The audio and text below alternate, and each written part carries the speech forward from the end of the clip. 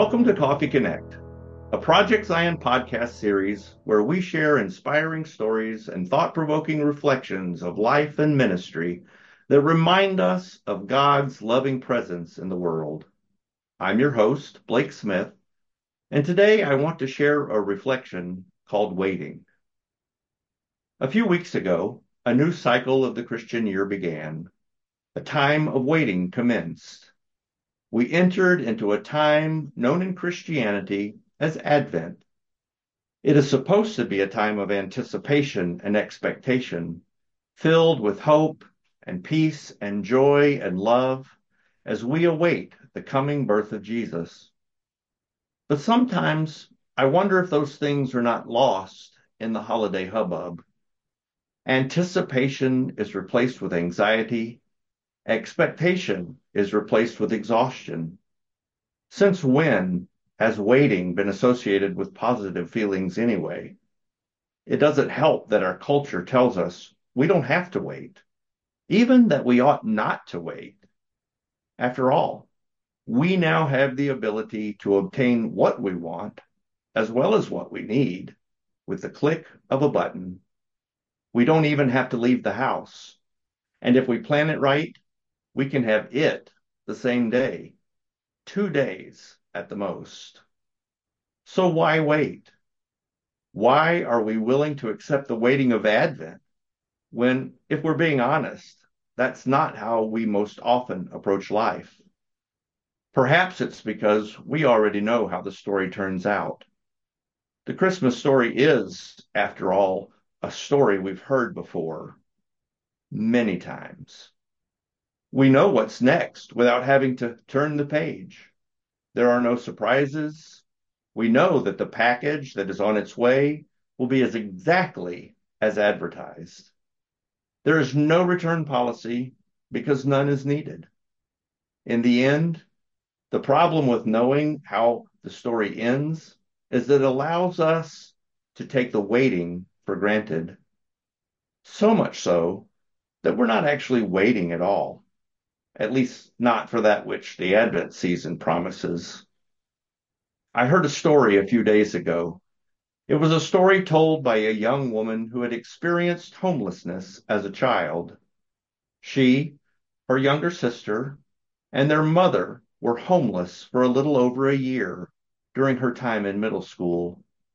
In telling her story, she related the sense of desperation she had felt each day while sitting in the shelter waiting for food, waiting to find out if they would receive a temporary housing placement, waiting, not knowing what to expect on the next page of their story, much less how the story would end. For her and her family, waiting wasn't a season with a preset happy ending. It was a way of life. And it rarely included hope, or peace, or joy, or even love. This young woman's story is not unique. Unfortunately, too many people these days have similar stories. And though those stories may or may not include the absence of a physical dwelling to call home, they do include some combination of the absence of things many of us take for granted: hope, love, dignity, security, clean water, and healthy nutritional food, family.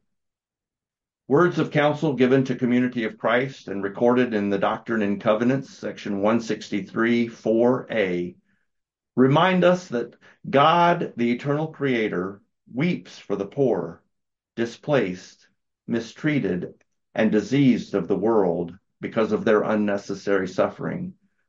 Such conditions are not God's will.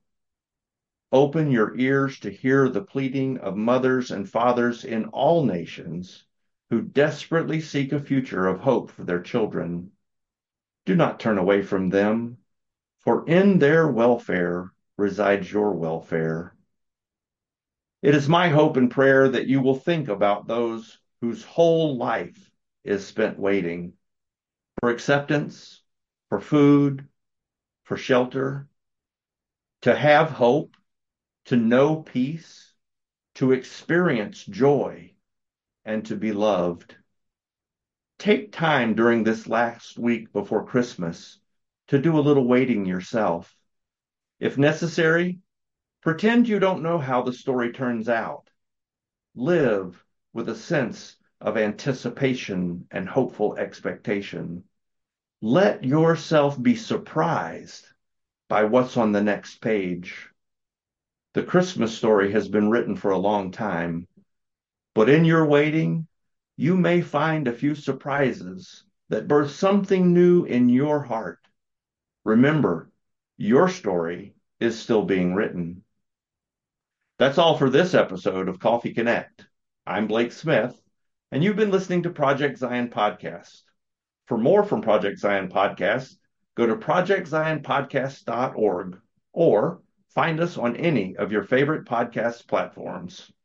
From all of us here at Project Zion Podcast, Merry Christmas and Happy Holidays.